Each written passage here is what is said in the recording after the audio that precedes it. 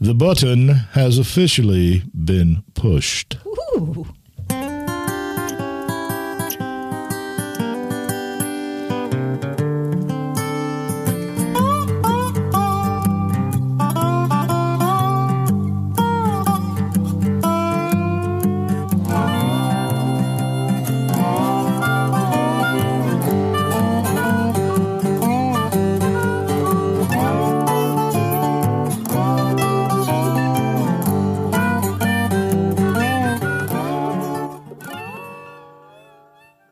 And greetings, folks and friends, and all you happy listeners out there. I am G Long, and this is the Long in the Boot podcast. And sitting across the way from me over there is Deb. Hello. Hello. How are you? I am doing as well as I usually am. Well, good deal. Had some technical difficulties, but we got those cleared up. And if you want to reach me, again, it's longintheboot@gmail.com. Go to the website, which is tripdub.longintheboot.com. And the phone number, as always, 337-502-9011. Leave a message if there's something you'd like to talk about or would like to hear about. Hey, man, our ears are always open. So you can be a part of the show. You just got to let me know. All right. In fact, if you got a business and you want to push it, your own little business there, you give me a call. We could maybe even do an interview or whatever you'd like to do. We like to have people in the studio. Oh, I do. I like to have people in the studio because then truth be told, I like to fire spitballs at them.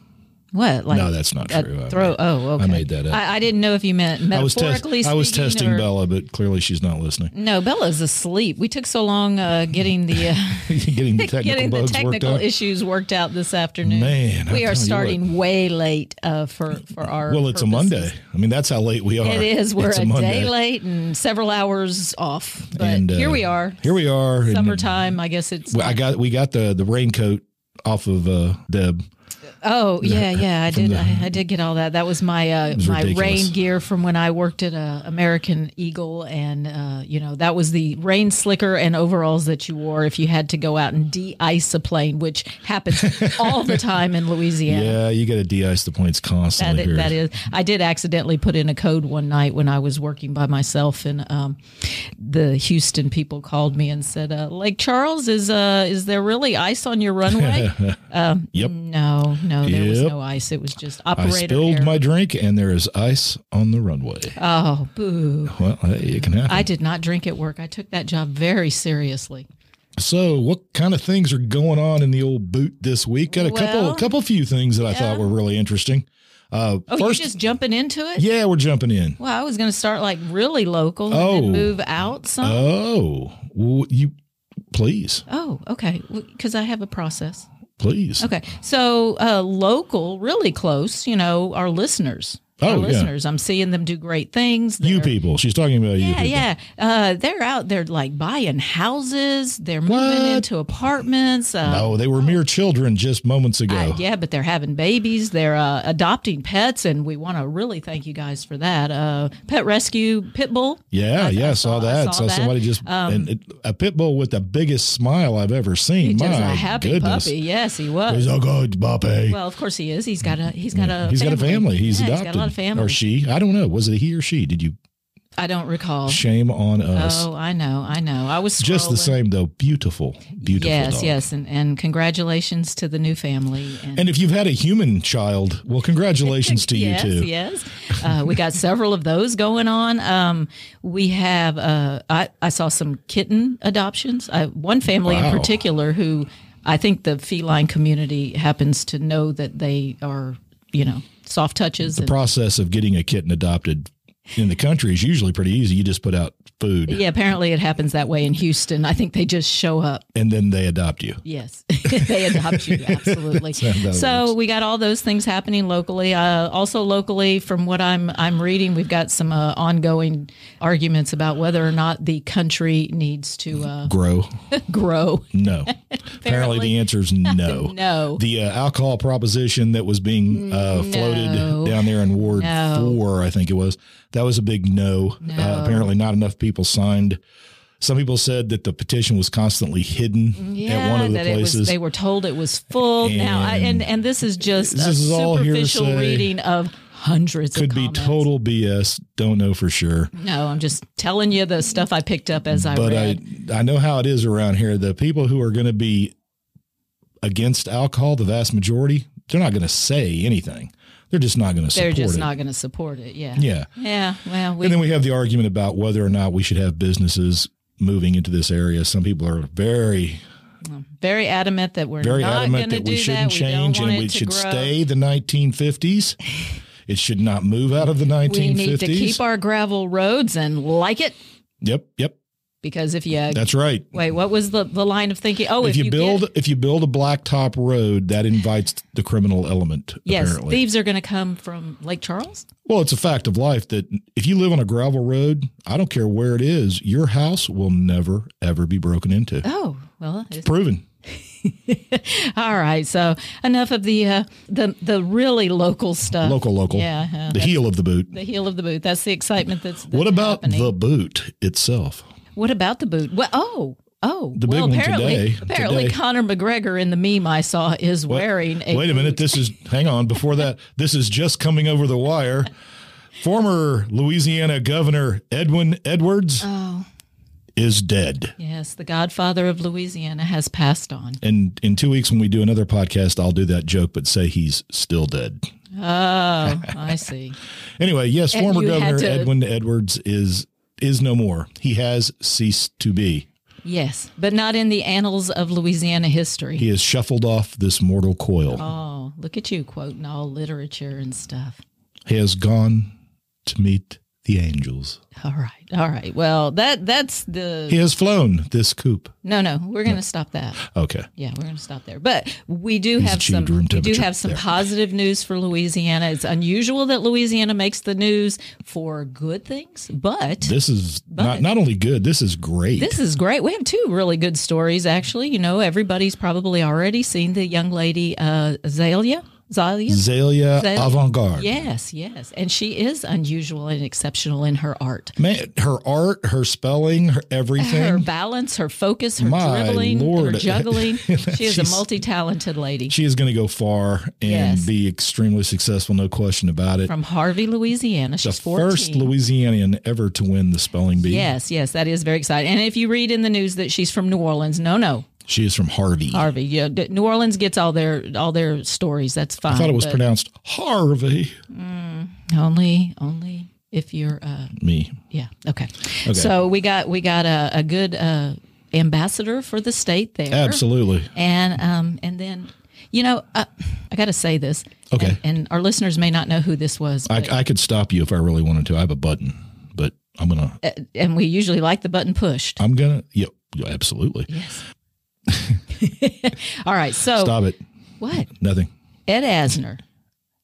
He's not dead, is he?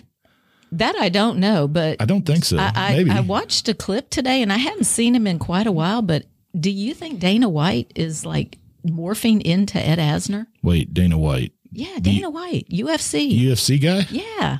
Does he look like Ed Asner? He does to me. He's kind of... That means he's going to look like Santa Claus then, right? Because Ed Asner was Santa Claus in a movie. Yeah, I guess anything's possible. An elf, I think. And if you don't know who Ed Asner is, then maybe 1980s Ed Asner is probably 80s, 90s that I'm looking at. Well, you can find clips of him in YouTube from the 80s and 90s when he was an angry socialist. Well, okay, Dana White. Anyway, so there we go. He's a capitalist. And this is me on my way to the story about the other good Louisiana boy story. Man.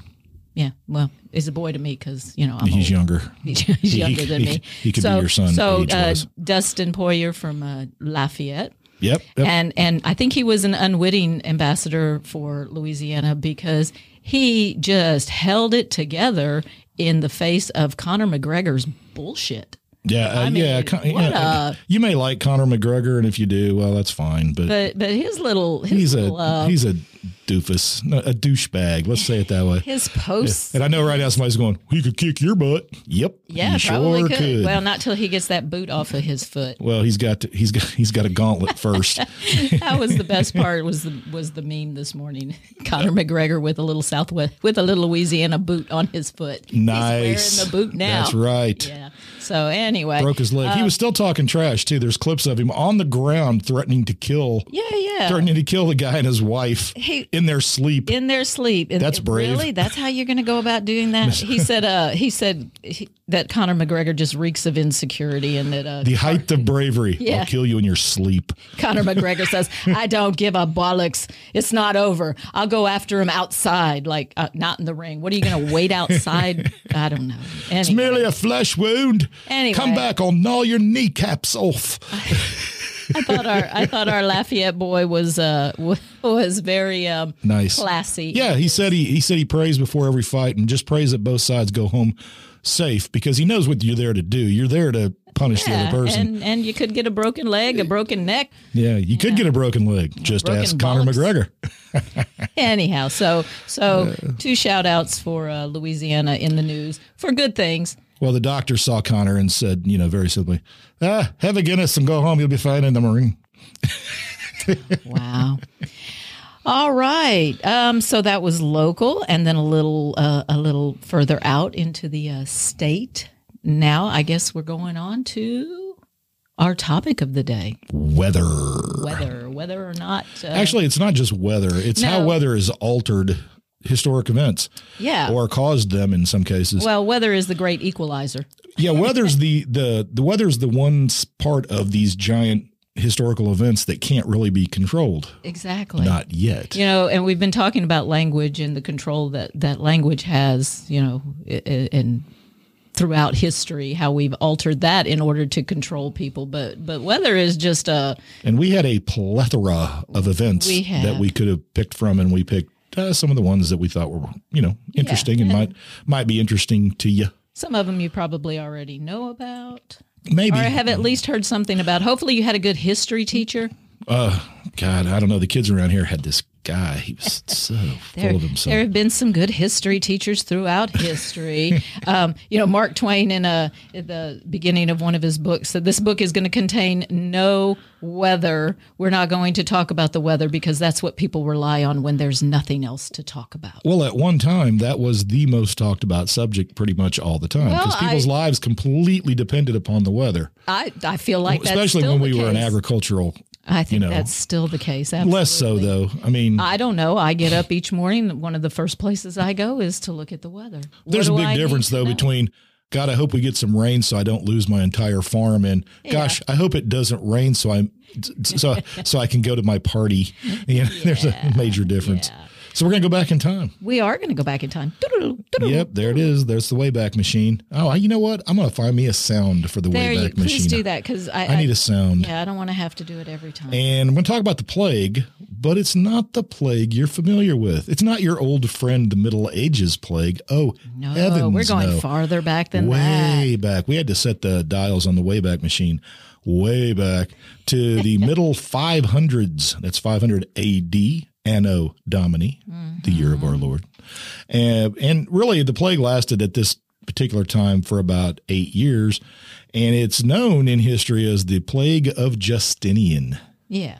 Ooh, I like that. The Plague of Justinian. 541? Yeah, 541. That's. I mean, come on. That's way back. That is way back. And it's the bubonic plague. It's the plague we're all familiar with. The same one that wiped out large swaths of Europe. In this case, it didn't go as far as Western Europe. Well, no, it started in Egypt, went to Constantinople. Just follow the trade routes. No different than And you say, well, what does weather have to do with that? Well, funny you should ask, because we have that information. By the way, half the people in the Roman Empire, and at this time, understand that Justinian was a guy, he was in the Eastern Roman Empire. The Roman Empire at this time was actually split in two. The Western Empire had already collapsed. They didn't get along real well with Justinian and the Eastern Orthodox version of Christianity. Okay. There are two different Christianities. And Justinian had the dream of reuniting the Roman Empire, to bringing it all under one roof again. Located the center not in Rome, but in Constantinople, which would eventually become Istanbul. Sure. And we all know the song. Justinian was doing it. He was actually succeeding. He had already taken much of the Western European old Roman Empire, and then boom, bubonic plague. Well, but the plague came along because of weather. But because of weather. But he could have changed history. If Justinian could have succeeded in what he was doing, the Western Roman Empire may not have been Catholic. It may have been Eastern Orthodox, and that would have changed history forever. Yeah. Religion would have completely changed. But apparently after a severe cold period and then a really severe drought in Africa, it ended with nothing but flooding rains. And, well, we know that if you've had a severe drought, all the crops are already dead, and then you get flooding rains. Well, and then what you're going to have, since all the food for larger animals is gone, you're going to have a severe increase in rodents. Gerbils and mice. Gerbils and mice. Yep. Which are going to carry that nasty little flea that carries that nasty little bacteria. Exactly. And then they're going to hop on some boats, and they're going to follow those trade routes and get off at every port. Right. Because the plant life comes back. Rodents live off the plant life, but the larger predators that would have eaten the rodents didn't it takes come back. Longer. Yeah, it takes a little longer for them to grow. Rodents breed quickly. Yes, they do. So world population about that time, 210 million? Yeah, about 210 million for the entire planet. Yeah, for the whole planet. And the estimate for the death toll during that period, 25 to 50 million people. Yeah. So let's go with the low end, 25 million. A quarter of the people dead. That just changes everything. Boom. No different than it did in the Middle Ages. And I guess we don't really remember that one because we don't have all that cool artwork. Yeah, we didn't get all the darkness. That now they did. They did discover, by the way, recently that, and this was recent. I just read about it a couple months ago when they were doing some digs in China, and they have found in the bodies of people who were buried at roughly this same time, they have found strains of the Justinian plague in the DNA of people who were buried in large numbers in rural China in the 500s. Well, burial rites and rituals go out the window when you've got millions dead. Oh, sure. Sure. I would imagine they burned most of them. Even Justinian got the plague. He didn't die. He survived. But there's some that say he kind of went a little cuckoo. And then his wife, Justinian's wife, Theodora, who, if you read about her, and you could go read about her, she's very interesting. She was a big proponent of, get this, women's rights. Imagine that. Yeah, it's ridiculous. She pushed very hard for prostitutes even to have legal businesses, and she was way ahead of her time. Yeah, imagine. Okay, so but anyway, the bad weather in Africa kills people in Constantinople, and as far as Rome to the west, and as far as China to the east. And it's indiscriminate. And it was weather in Africa that actually caused it. That started all that. All right. So we've already got the population of the planet whittled down a good bit. Thank you, weather. Took them a couple hundred years to get back to where they were. To the same number. Yeah. Wow. Well, to what the planet could sustain, I assume. Well, no, what they could feed. No, there would have been plenty of food. I'm sure they just don't have enough people. I mean, you imagine something that kills, let's say, a third of your population. That's a lot of stuff going down. All right. So let's fast forward in time to actually one event that I think a lot of people probably do know about and would have remembered, the Spanish Armada. Yeah, the Spanish Armada is something that in world history you talk about. Yeah. And this is one of those good weather ones since... Well, it depends on whose side you were on. Well, according to both sides, God was on their side. Yeah. It's like a football game. It's like they say, one of the sides has to be wrong. They can't both be right. Well, unless God's just playing his own game. Unless the hurricane just wipes them both out. But that didn't happen, It's like playing a video game where you just go ahead and pit both armies against each other and watch and see what happens. I saw instead of battleship, you sank my battleship, it's called battle shots. Battle shots. Yeah. And you have them on a board? Yeah, and you have to take a shot. Ooh. Yeah. It looked pretty interesting. Battle shots. All right, battle shots. Look it up, folks. That's an exit strategy. Okay, so balance of power shifted again. It did. Well, you had the Catholic. Back to the Catholics. Yeah, those Catholics. The Spanish Armada was an attempt by the Spanish Empire to invade England. Elizabeth was queen in England, and she wasn't being cooperative. They didn't like that. Yeah. And worst of all, she was Protestant. Yeah, man. Woman and Protestant. Oh, yeah. She'd already been charged by the Catholic Church. And she's got power. Of being, well, basically, she'd been excommunicated already. She was as evil as you could be in the eyes of Catholics, especially Spain. And so they built up this massive navy. They're going to invade England. And well, in England, when a wind blows the right direction, they still refer to it as a Protestant wind. Oh. They do. Yeah, I know. Oh, you old windbag. And, of course, his wind, there it is. That's what I was looking for. There's a seal that was printed up after the Spanish Armada failed. Not a seal like that you seal a letter, right? Right, okay, right. I'm sorry. And there were medals and coins all struck that said, "He blew with his winds and they were scattered." Oh. And the thing with the Armada, being God, right? Yeah. The Armada could not make headway into England because the winds were against them, and they had the kind of ships that did not. For you sailing types, they couldn't tack. They couldn't go back and forth to move forward. And these giant galleons couldn't make headway into England because of, well, the winds, the Protestant winds that were blowing against them. Pushing them back. And then the fire ships that the English had didn't help matters much. And so the Spanish, as they were trying to get to England, and it was over, they knew it was over. They couldn't get back either. The winds then reversed course and kind of stuck them. Just no wind at all. Wind is fickle. Oh, it's a fickle. We certainly know that, don't we? And so they said, okay, well, we can sail. We can sail north. And their goal was to go around England and Scotland and then Ireland. Yeah. And swing around and come around and go back to Spain that way. Yeah. Well, the wind and the sea had a different view of that. Yeah, when they got off the western coast of Ireland, that's when they ran into a hurricane. Yeah. So it's not enough we got a wind. Now we got to have a hurricane. So we've lost half our ships. 24 ships were driven ashore on the Irish coast. Many of the survivors then were just killed by Queen Elizabeth's troops because, Some were not, though. There are something I read said that there on the western coast of Ireland, you can find small villages where people have oddly darker hair than everybody else. And they think that was because of, the Spanish. Some survivors. Well, some were Catholic. I mean, yeah. And in Ireland, the Spanish would have been on friendlier ground because they would have been Catholics. Wow. Because, Ireland was not great friends with England at this time because they were still Catholic and England being Protestant. Have they patched that up yet? In most of the place. There's a few places. Do the troubles still exist? Oh, I'm sure in a lot of people's minds the troubles still exist. So although the Irish troubles are not a religious problem.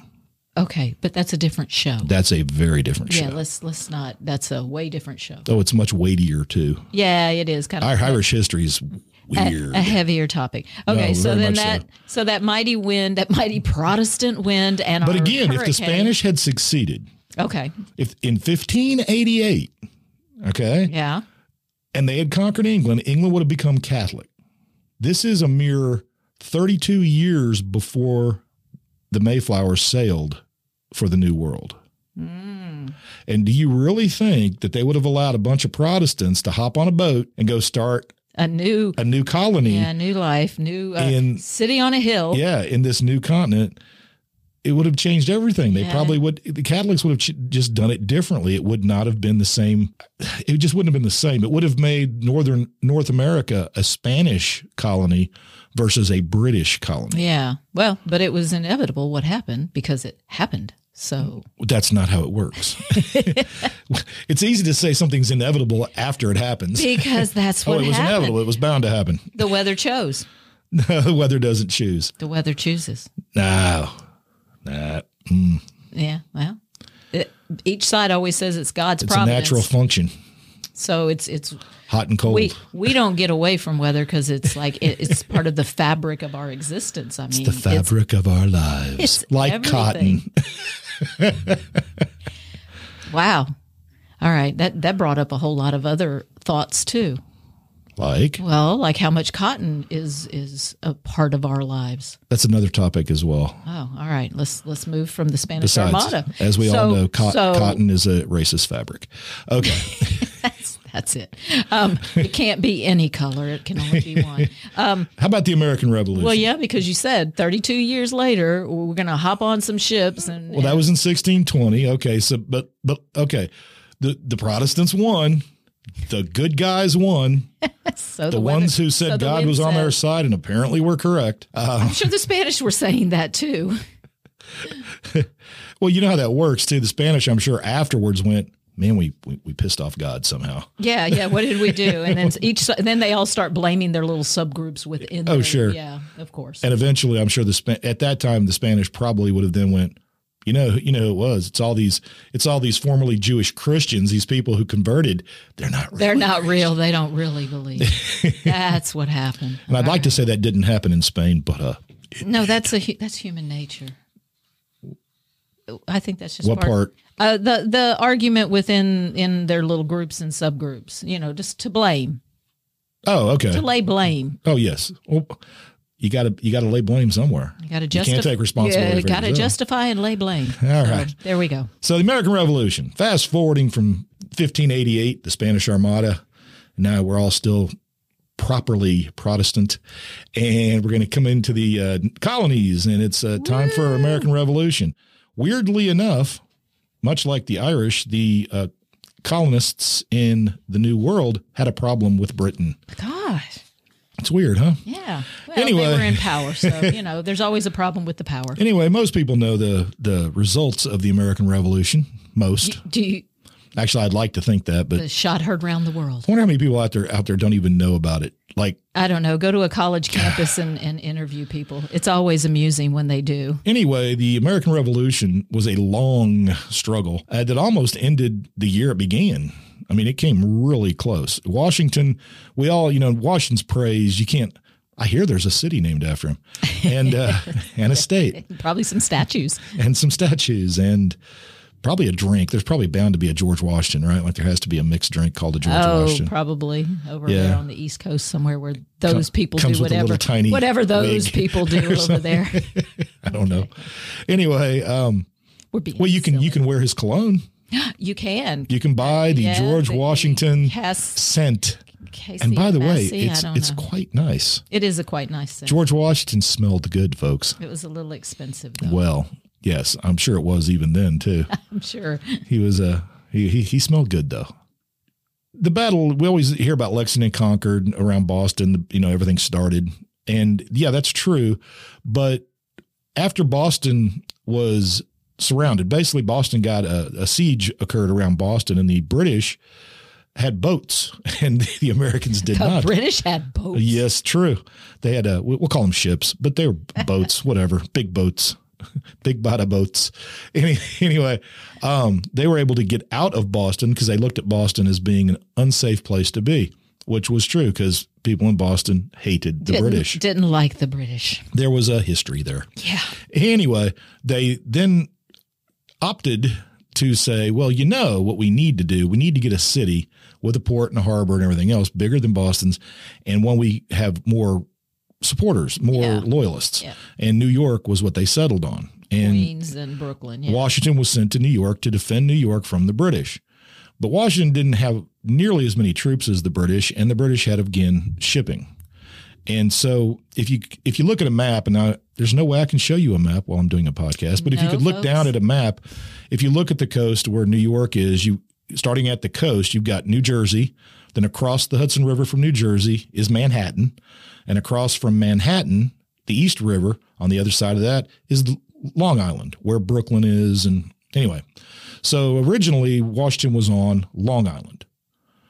And he was going to defend Long Island. And so the British have to go past Long Island to be able to get into the Hudson River and the East River.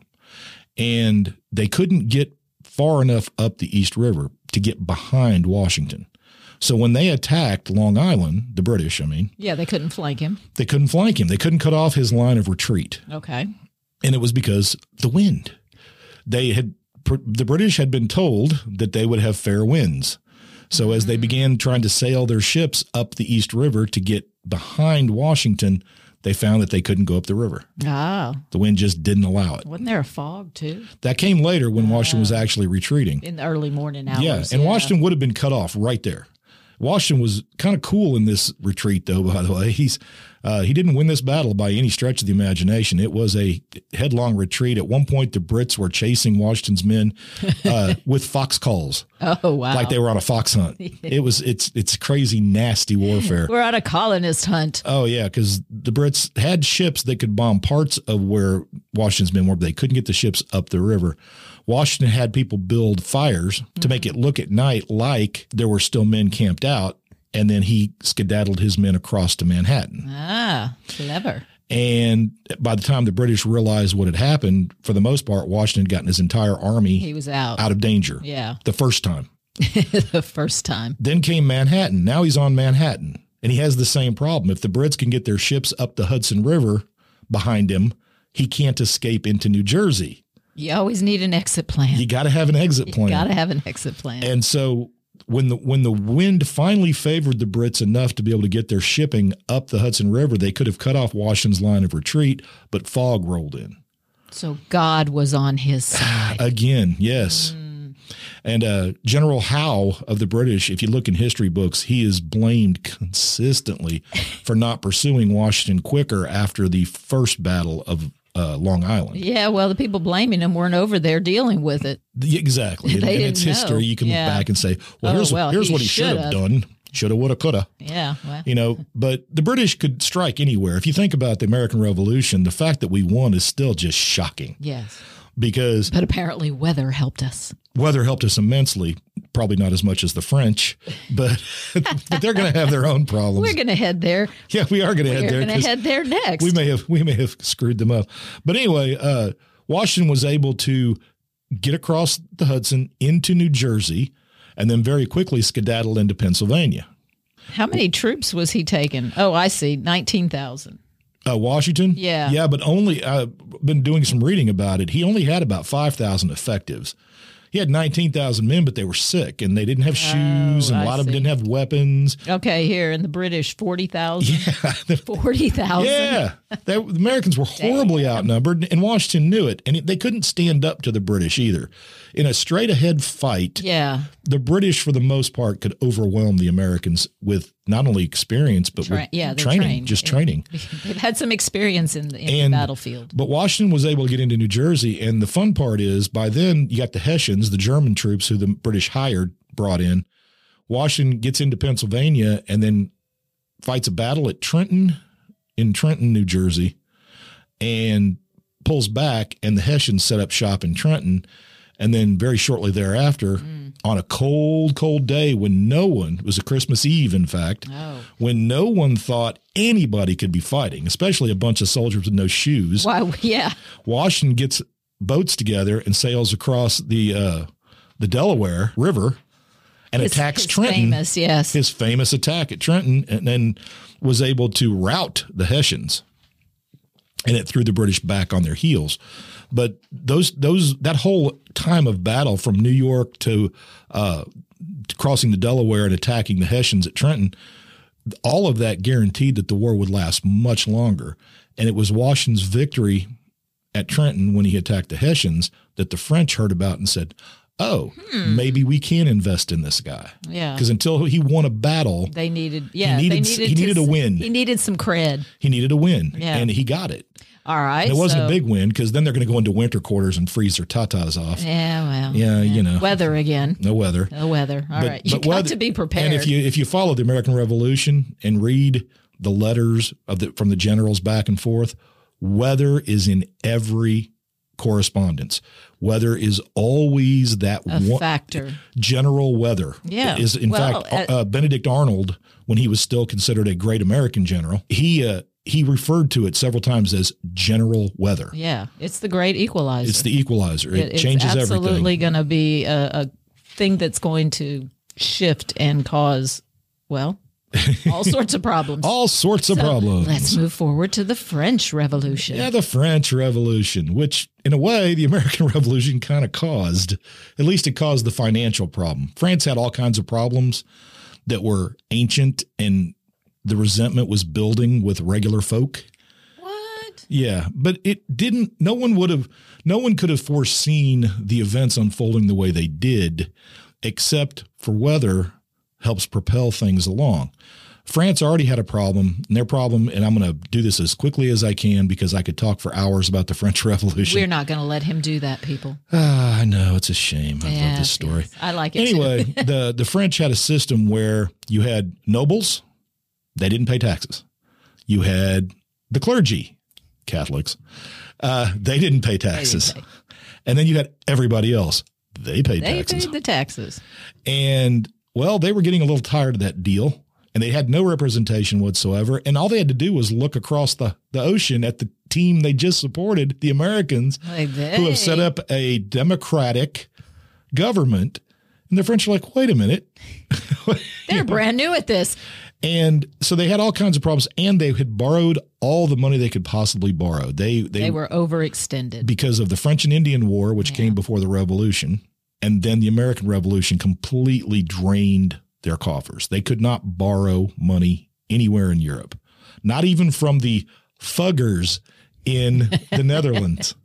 The Fuggers. The Fuggers. Wow. It's an important family. Fun words today. It's an important family. Look it up. Yeah, the Fuggers. The Fuggers. All right. So what was our weather contributor here? Everything was already bad. You had a lot of people really irritated and angry about the political situation. You mean there was unrest in the country? There was unrest, but nothing too bad. Especially in the cities. It was going to take something really big to push it over the top. With the economy in ruins and the people restless, it seems as if even the heavens are angry, smiting France with the most bitterly cold winter in 90 years.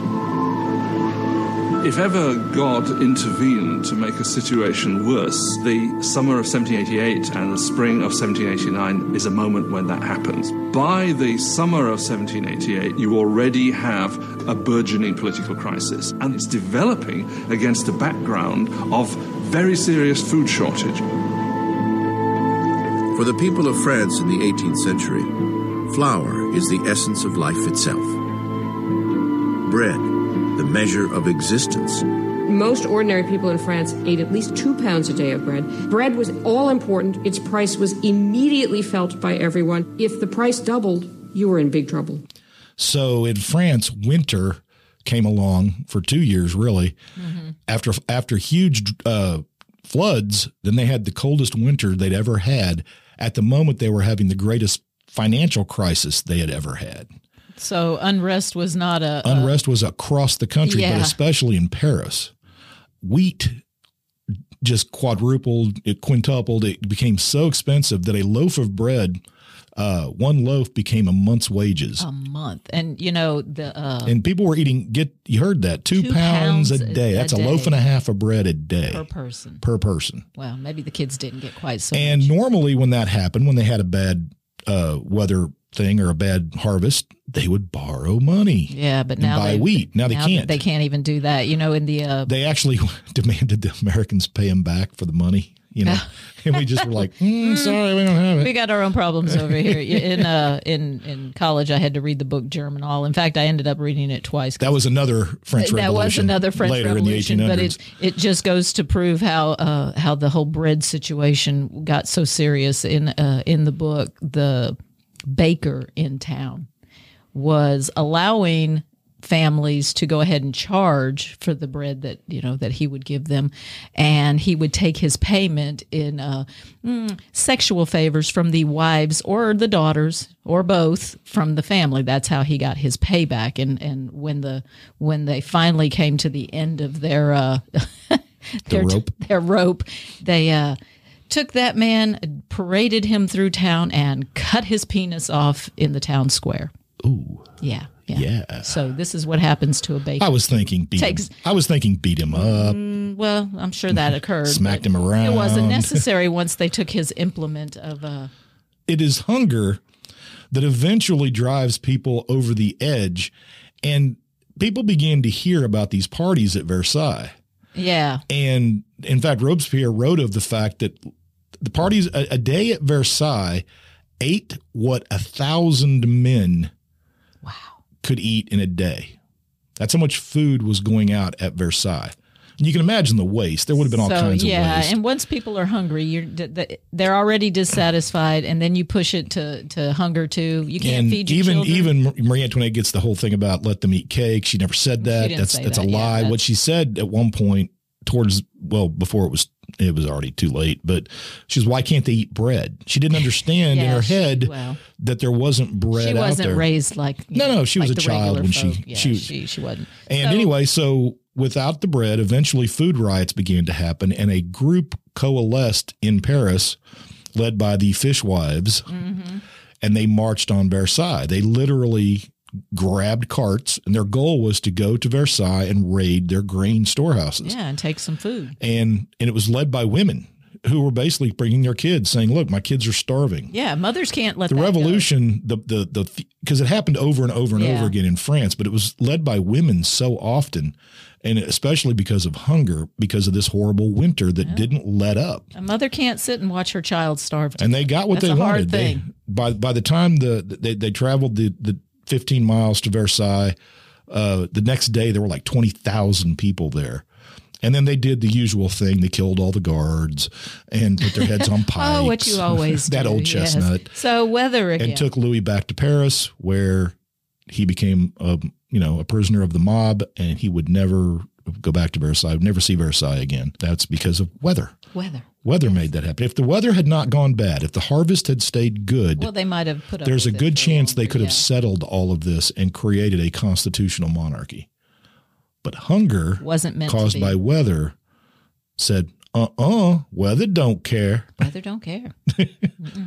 So there you go.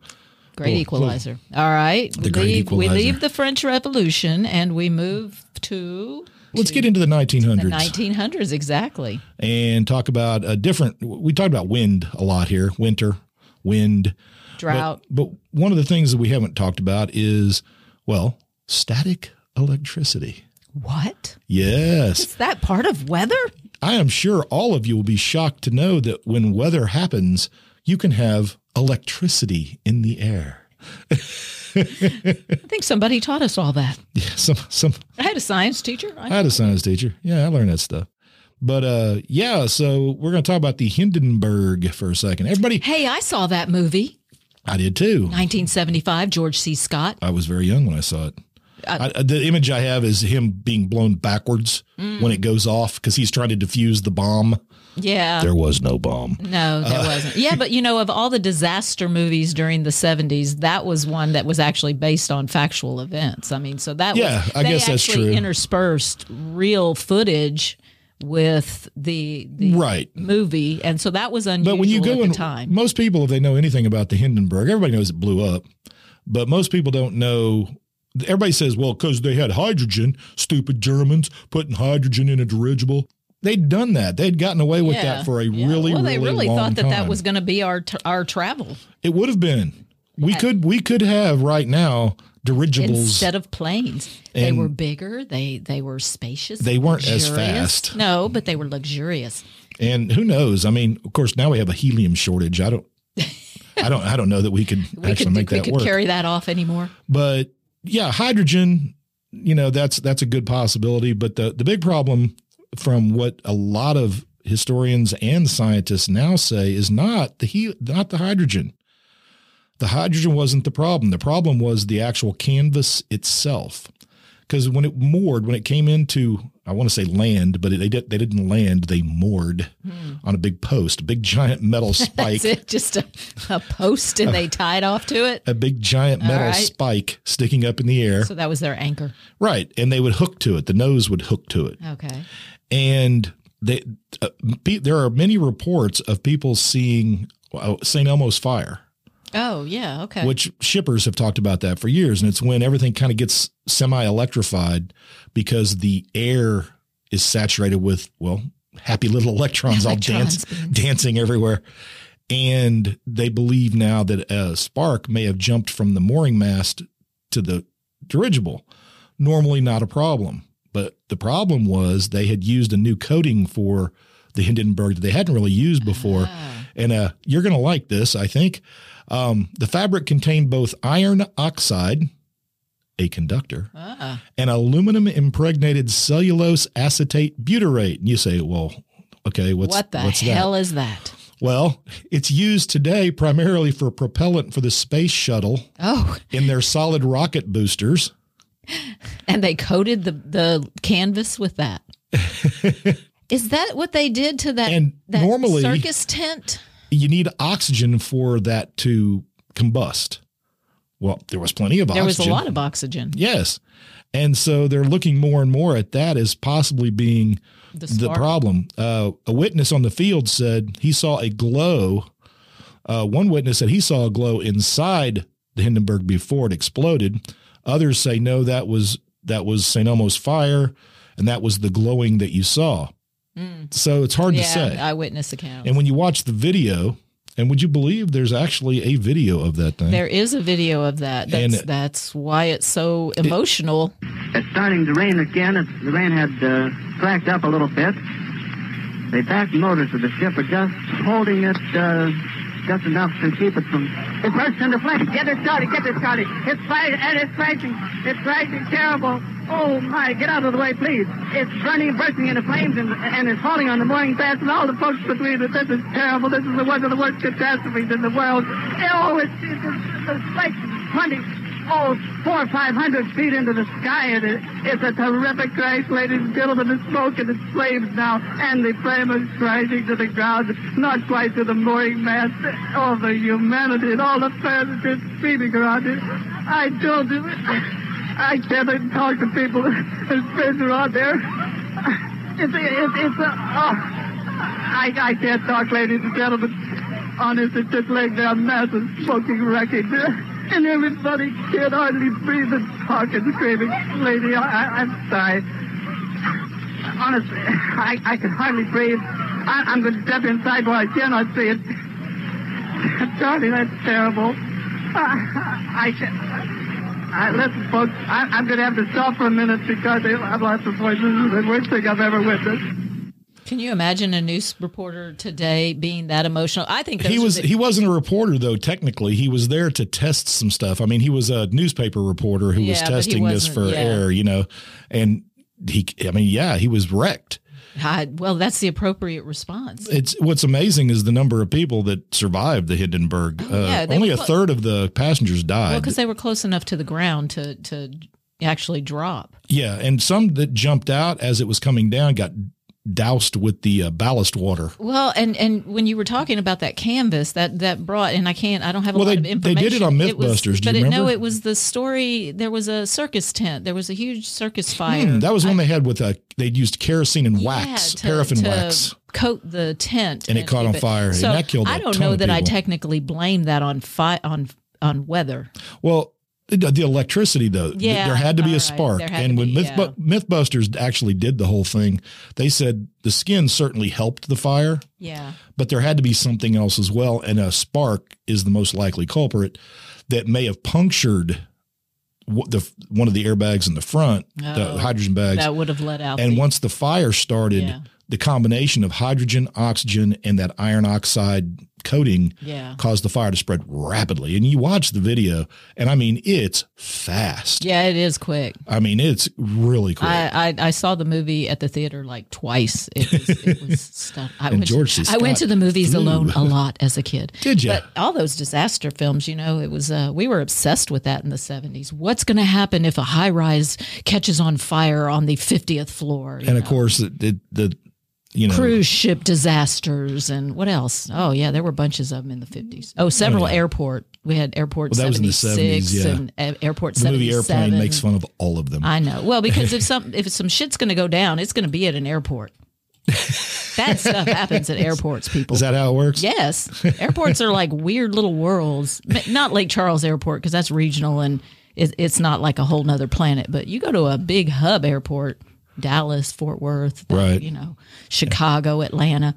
Those places are scary. They are scary. So Hindenburg changed air travel, and weather played a part because it was overcast, light rain.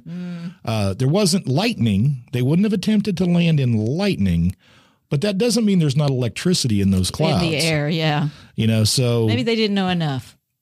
They didn't have enough meteorological. Probably didn't have any kind of tools to measure, the potential electricity in the iron mast versus what was coming in. Yeah. Well, they just hadn't had those experiences yet. Well, they got it. Live and learn. Live and learn. Live and learn. Be prepared. You got to be prepared for weather. Right. All right. So we leave the Hindenburg. We're done with the 1930s, and we're going to move into times for the world. The 1940s. Yeah. World War II, and weather was really important. It wasn't as well. The weather was important itself, but the most important thing during World War II happened on D-Day, although I'm sure many battles. Yes. But D-Day was, of course, June 6th, 1944. I still remember. And I guess you were a small child then. No, I was not alive then. I remember from Thank God. I remember from teaching. You'd be my great grandfather. Actually, we just had the anniversary. And that would be creepy. June 6th wasn't that long ago. No, it wasn't. Anyway, so D-Day was scheduled for June 5th originally. Did you know that? Were you aware? I did. I did some research. Well, anyway, D-Day, they thought the weather was going to trash it all, but the decision to go ahead with D-Day relied on one man, and he wasn't a general or a politician. He was, in fact, a Met Office meteorologist, a weather forecaster. Group Captain James Stagg had the job of advising the American general, Dwight Eisenhower, when the conditions were good to go. The very outcome of World War II would depend on him getting it right. If Dwight Eisenhower didn't believe in his team of meteorologists, D-Day would have unfolded on the beaches of Normandy on June 5th, 1944. Many don't realize much of the success during D-Day came down to the weather forecast. 6 meteorologists were given the task to figure out the optimal time for attack several months leading into D-Day. And at the time, satellite imagery, weather models, and most of what we use today to forecast was not available. At the time, most of the weather forecasts were considered to be a guess just 24 hours out. These meteorologists simply had their weather observations and intuition. On June 4th, an unusually deep area of low pressure tracked over Ireland and then across northern Scotland with strong winds and heavy rain. With years of planning and preparation to invade Normandy, the invasion would be postponed due to weather. This delay in the invasion allowed for clearing on June 6th, and while conditions still weren't perfect, there was a window of opportunity that they had to take in what was considered a very unsettled weather pattern at the time of the month. Delaying much beyond June 6th would have meant waiting for several more weeks, and by that time, the Germans may have realized an invasion was imminent. If meteorologists got the forecast wrong, the Allies might have lost tens of thousands of men, and World War II might have been lost forever. Well, I don't know if it would have been lost forever. I think it's a little hyperbole there. I don't blame Eisenhower for listening to a man named Stagg. Right? Yeah. He said that several years later when asked about the Normandy invasion. He said, because we had better meteorologists than the Germans. Yeah, the Germans did not think we would attempt a landing even on June 6th because it was still overcast and the waves were choppy as I've seen those videos. My son told me about going to Normandy. I didn't get to go when we were in Europe, but he was talking about how at low tide, he went and saw the same area at low tide. And he said the distance they had to go on wet sand is staggering. He was blown away by it because they were under fire the entire time.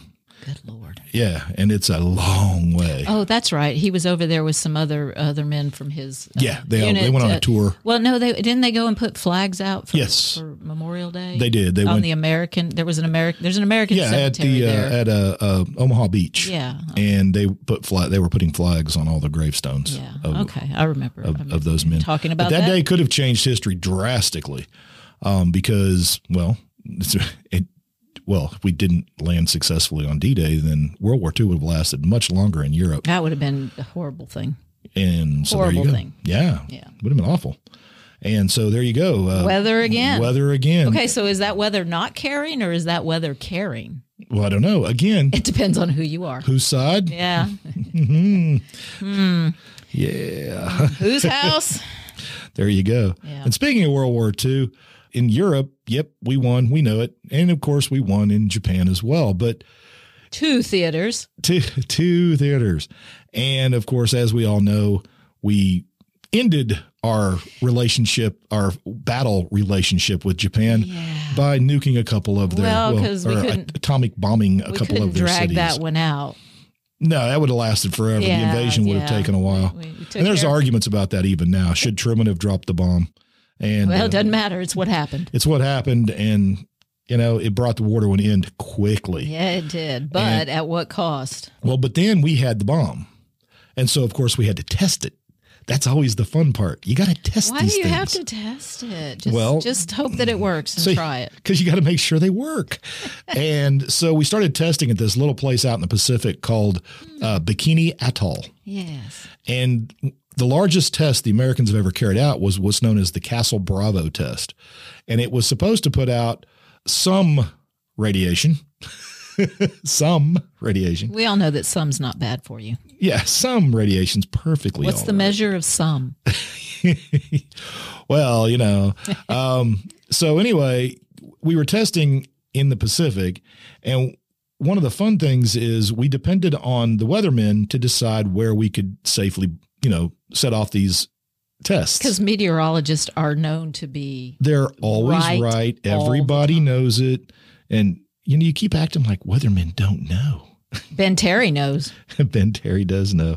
Let me see. I think I lost. Oh, there it is. So just so you know, the Castle Bravo test was supposed to be 6 megatons, but they talk about it here.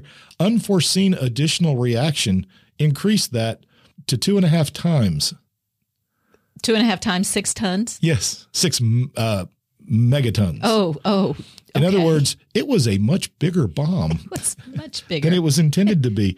And get this, the wind that was supposed to blow in one direction turned around and blew in another. Was that a Protestant wind or a Catholic wind? Well, in this case, it was a Pacific wind. The problem this time is especially acute because this entire area of the Pacific is subject to radiological fallout. And this area is inhabited by some 20,000 people. The meteorologists had predicted a wind condition which should have carried the fallout to the north of the group of small atolls lying to the east of Bikini. The wind failed to follow the predictions, but shifted south of that line, and the little islands of Rongelet, Rongerik, and Uterik were in the edge of the path of the fallout. The task force commander promptly evacuated all the people from these islands. They were taken to the island of Kwajalein, where we maintain a naval establishment, and there placed under continuous and competent medical supervision. I visited them there last week. Today, a full month after the event, the medical staff on Kwajalein have advised us that they anticipate no illness, barring, of course, diseases which may be hereafter contracted. The 236 natives appeared to me to be well and happy. The survey aircraft carefully searched the area and reported no shipping. A Japanese fishing trawler appears to have been missed by the search, but based on a statement attributed to her skipper, to the effect that he saw the flash of the explosion and heard the concussion 6 minutes later, it must have been well within the danger area. At the time of the explosion, the tuna ship had been sailing far outside the designated safe area of a 75-mile radius. 3 hours after the H-bomb had been detonated, a downpour of radioactive ash descended on the Fortunate Dragon and its crew of 23. None of them knew the nature of the deadly snow. It was 3 days more before the ship and its contaminated crew and fishing catch sailed into port. By that time, the men suffered from the beginning symptoms of deadly radiation poisoning. By the time their illnesses had been properly diagnosed, the hot fish brought back in their holds had been sold into markets all over Japan. So, yeah, all that fish from their boat. Now, when they didn't know what it was, the ship, the Lucky Dragon. Yeah, the Lucky like that? Dragon. Yeah. Actually, I like it. Daigo Fukaroo. It sounds better. I'm sure you mispronounced that. Fukaroo.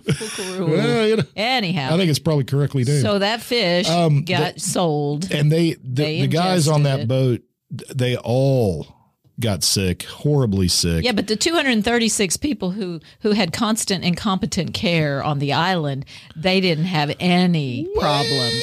Yeah, say that. Because they were outside of the range. Right. Because we knew so much about the range. But here's the thing. After they were evacuated 48 hours after being exposed, the Atomic Energy Commission deemed Rongelap, the island, safe to return and allowed the inhabitants to move back to the island.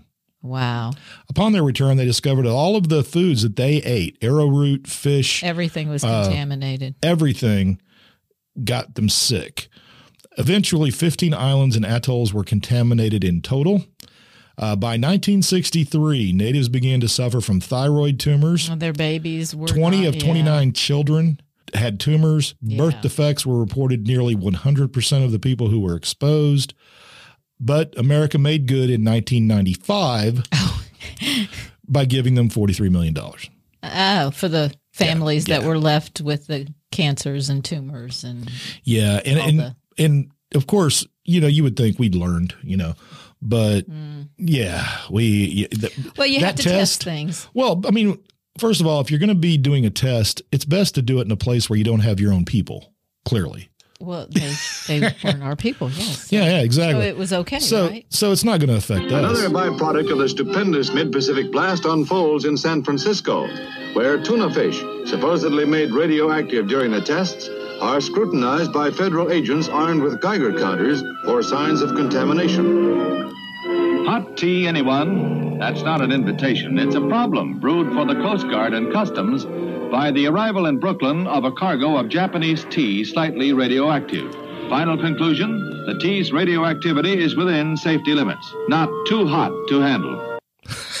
So again, what's the That was a video that was put out by the Atomic Energy Commission to make people feel safe, to know that even though they had eaten radioactive fish and drank radioactive tea and God knows what else, they were going to be fine. And if we have a bomb, crawl under your desk. And basically, if you drank that tea, you would have been exposed to the equivalent of like 100 X-rays. All at once. Yeah. But it's safe levels. It's safe. It's perfectly safe. It's just, these are learning lessons. This was all because of the wind failed to cooperate. Yes, it didn't like go how he north. put that? He said it was going to go north. Yeah, it failed to cooperate. You're corralling cats here, buddy. Just trying to send them in the direction you want. Well, they didn't have all these fancy satellites and stuff back then. They couldn't predict wind. Oh, yeah. Well, we have so much more control over the weather now. Well, luckily, though. So much more.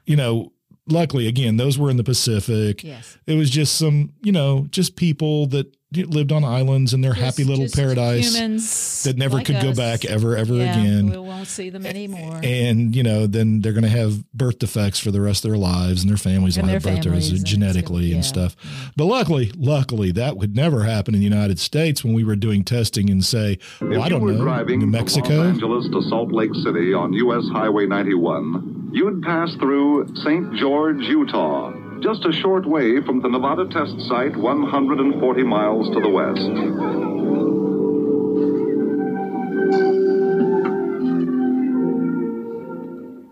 Ladies and gentlemen, we interrupt this program to bring you important news.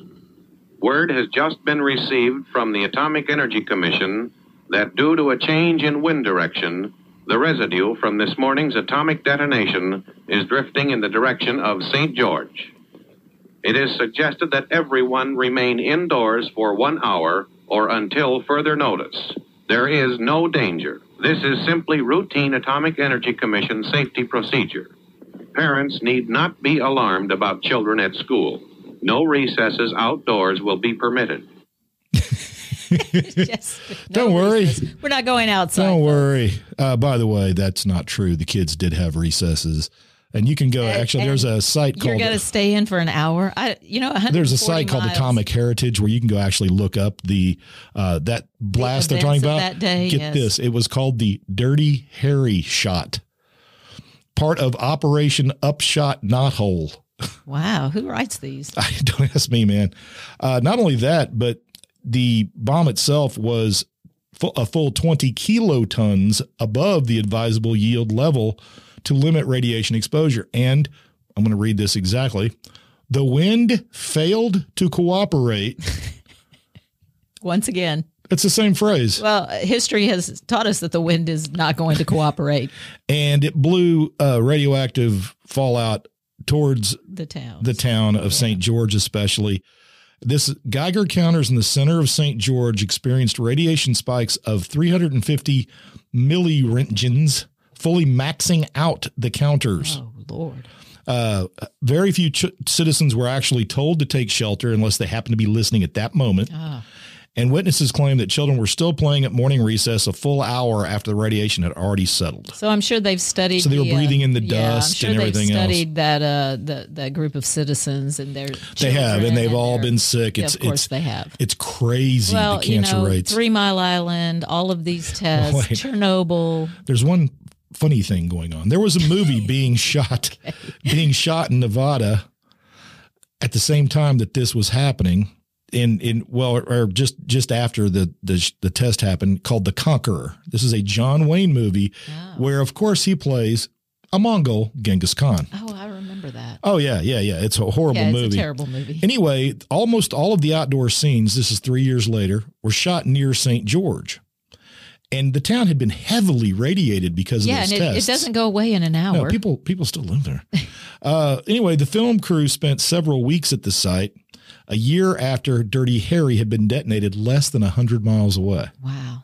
Okay. Well, no, 140 was the designated safe zone, though. 140 miles, and they were not for a bomb this size. This is way larger than the one at Bikini Atoll, and the radius for that was 2,000 miles. Oh my God. So anyway, 91 of the 220 cast and crew developed cancer by 1980. 46 had died, most notably John Wayne in 1979, who died. A scientist from the Pentagon Defense Nuclear Agency even famously declared upon hearing rumors that Wayne had died due to cancer from radiation, "Oh, please, God, don't let us have killed John Wayne." That's what he was worried about. Wow. Oh, my God, I think we killed John Wayne. I'll go down feeling guilty about that. Well, that's terrible. So anyway, but we conducted bunches of these tests, not to mention the test where we marched soldiers right into an area. Oh, yeah. I've seen the videos where they're offshore, though. They're on their ships. They're in their underwear and crap. Or when they're in those deck watching. trenches, they set off the bomb, boom, and they say, "Don't breathe in the dust." And you see every guy stick his head up and dust just hits him right in the face. Yeah, don't breathe that in. And then these men come home. And we wonder why cancer rates shot up in the 60s and 70s. I didn't wonder. You didn't know about the relationship, though. That came later. Well, you know? Yeah, but you kind of recognize that. I mean, as a kid, we were watching those documentaries and those films, those 1950s films they showed us in school. Oh, yeah. And propaganda crap. Duck and cover. I show that to students all the time. I still do, too. Yeah. It's absolutely worth watching. All right. So we need to wrap it up here. Yeah, look at this. The weather is just But we haven't said that word yet. No, we haven't. We've been saving it for last. Well, actually, it's our most recent. It's the haboob. I know we've dragged you guys through a whole lot of stuff. I know. There are a lot of places you can take breaks on this podcast. You know, you can stop at the French Revolution. Sure. Take a break. Come back. Because I know it's a lot to... You can still pause and come back. Yeah. Absolutely. It's a perfect storm of weather. Let's do this real quick. The haboob. The haboob. You might have been asking yourself, haboob, since the video. What the hell is a haboob? What's a haboob? And no, it's not. It's not when you put a smiley face on a breast with the nipple as the nose. That's not a haboob. It's a haboob. All right, long in the boob. Yeah, you like that? I like that. Hopefully I turned off those captions so it doesn't continue saying long in the boob. But let me just say this. They're saying right now women need to stop. They say women want to go without bras. If you do that long enough, when you're really old, you will be long in the boob. Yes. Okay. That was my joke, folks, not his. So you can't blame him as a male chauvinist, misogynistic man. Hey, man. All right, get to the haboob. All right, so the Iran hostage rescue failure. Yeah, it's an Arabic word.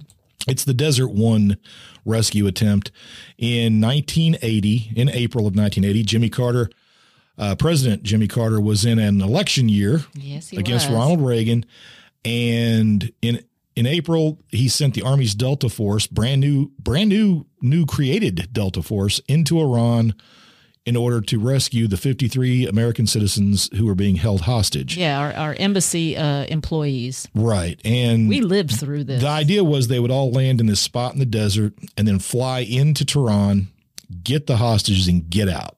That was the plan. And then everybody was going to elect Jimmy Carter back into office because he was a hero. Well, the fact is, in this case, the weather, the haboob, if this rescue had been successful, Jimmy Carter would have probably won the election.